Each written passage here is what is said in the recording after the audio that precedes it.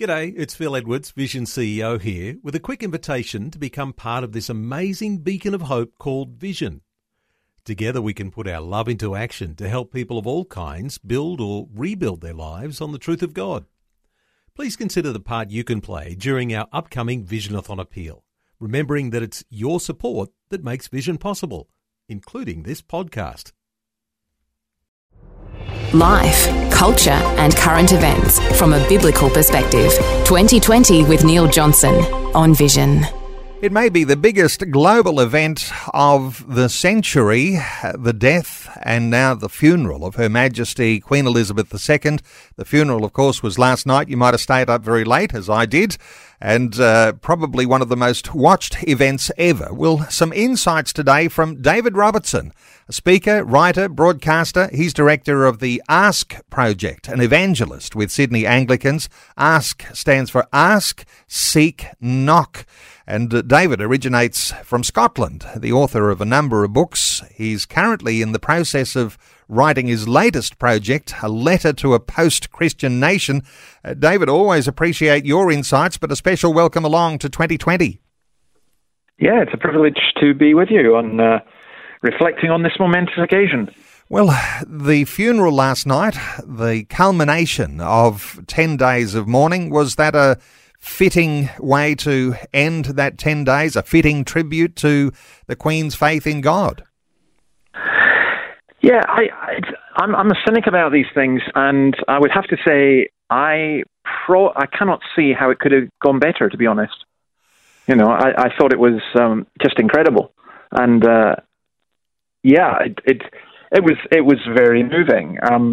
I mean, I'm a Scot, but that made me proud to be British as well at that level, and Australian. But I think the thing that struck me about it was I've never seen a public funeral that was so Christian, and I think that was due to the Queen herself having basically scripted it.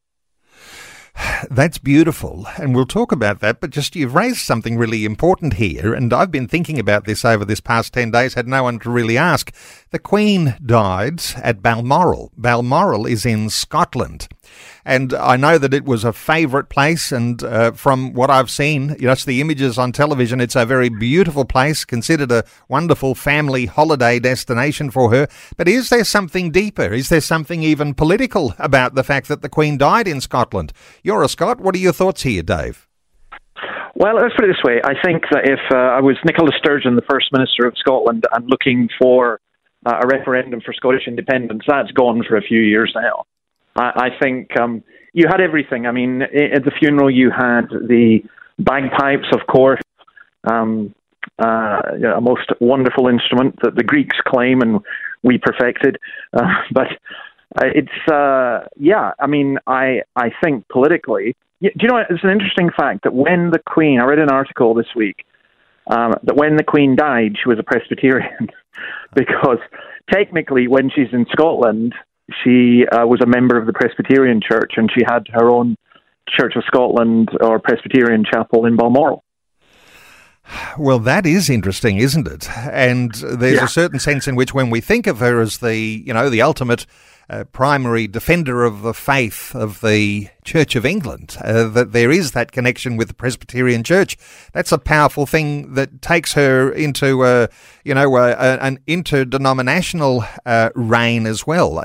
How do you see that? I mean, she is, the woman of faith, the defender of the faith in the Church of England. As you say, there's an alignment there with Presbyterianism, but she did have a capacity to be able to take us all under her wing, no matter what sort of denomination we're coming from.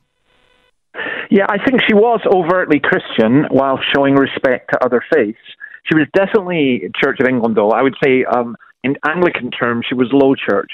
She probably would have felt quite happy, and I think did feel quite happy in Sydney Anglicanism, particularly St Andrew's Cathedral.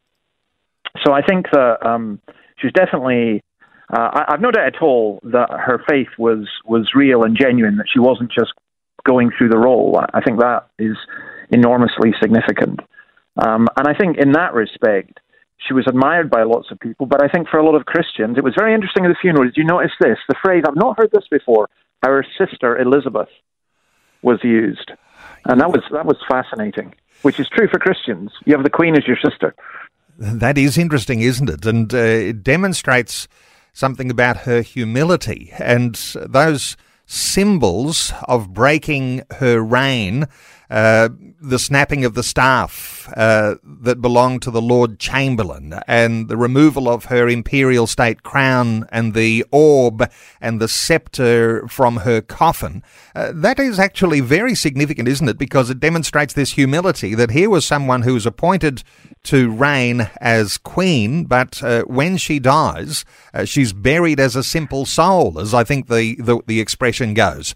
There is something of really incredible humility there. Well, humility, but also, actually, that was the tradition. So I think a lot of people won't be, we're aware of the significance of this particular queen dying. But what I would say is this: I think it was 589, King Clovis was anointed as a Christian king and so on. And from that came the German king Saxe-Coburg, which becomes the House of Windsor, becomes the queen. So for around 1,000 to 1,500 years, actually, you could argue that there's been this succession of monarchies where the king was perceived as the anointed one, or the queen was perceived as the anointed one. And I know that this queen took that so seriously that during her coronation in 1953, when it came to the actual her anointing, she wouldn't allow that to be filmed because she regarded that as a sacred moment between her and God. And, I think this is probably, I doubt you or I will ever see a funeral like we saw yesterday, and I doubt we will ever see a queen like that or a king like that, because she did regard herself as anointed by God. Now, whether you agree with that or not, that was how she perceived herself, and that was where her commitment to duty and to the people and everything else came from. And I think it was actually tremendously good for the Western world overall, for the United Kingdom in particular. And I do fear for the United Kingdom in the future without her, I would say, calming and unifying presence.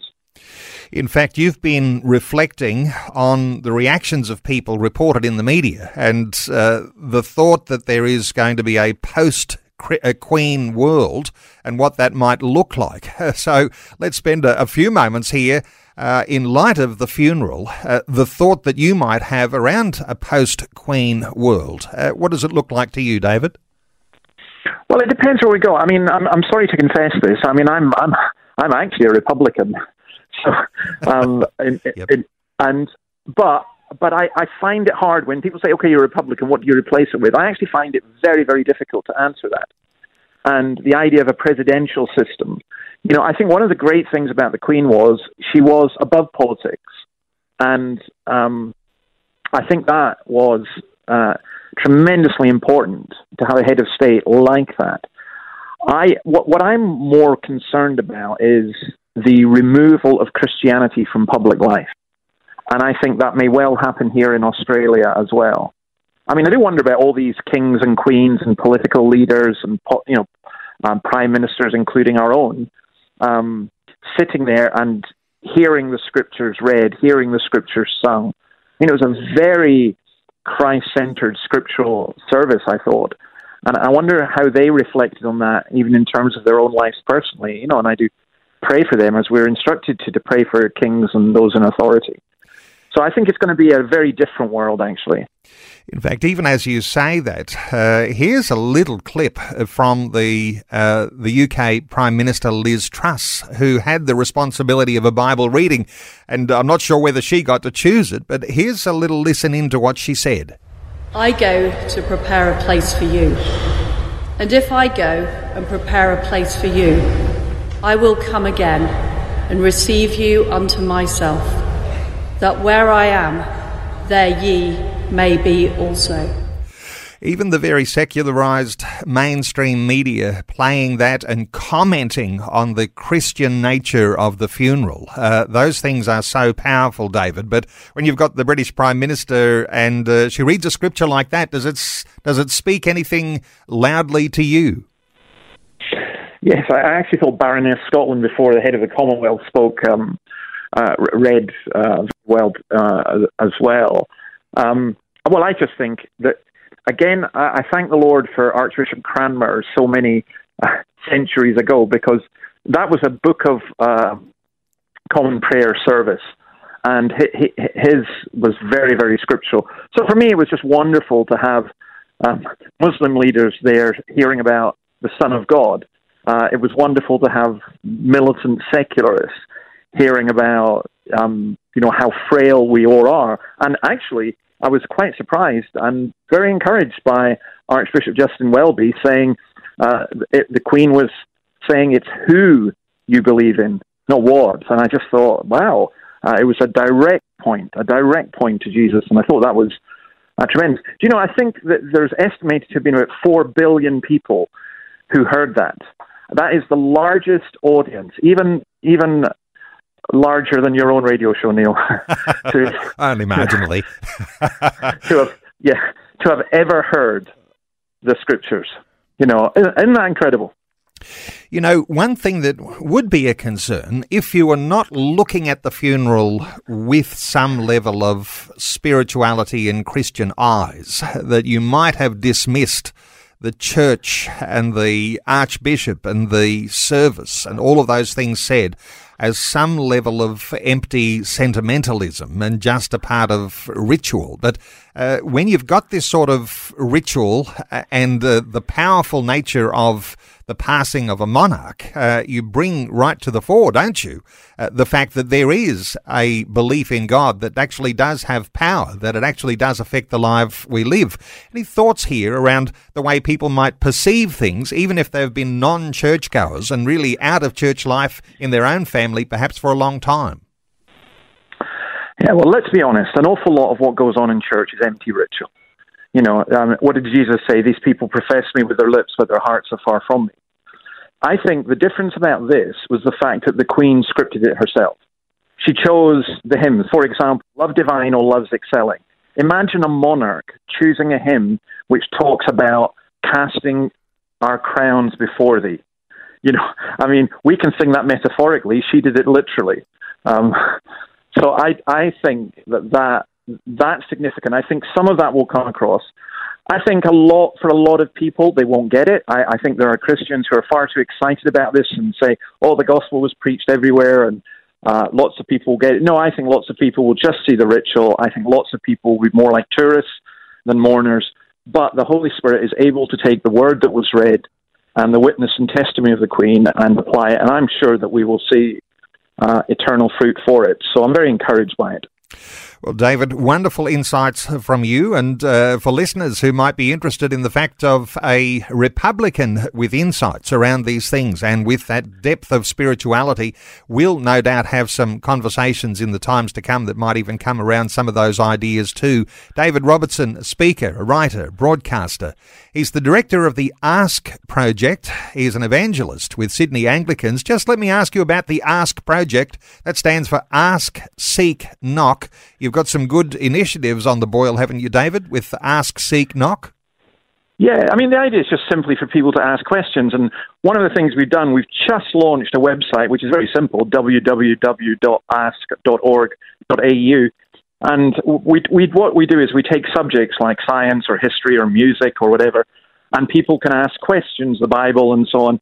And I've got a different group of writers, and we try and respond to those questions. There are different articles and so on. But it's really trying to get people to question and think. And I again, coming back to the Queen, isn't it interesting that one of her great friends was Billy Graham?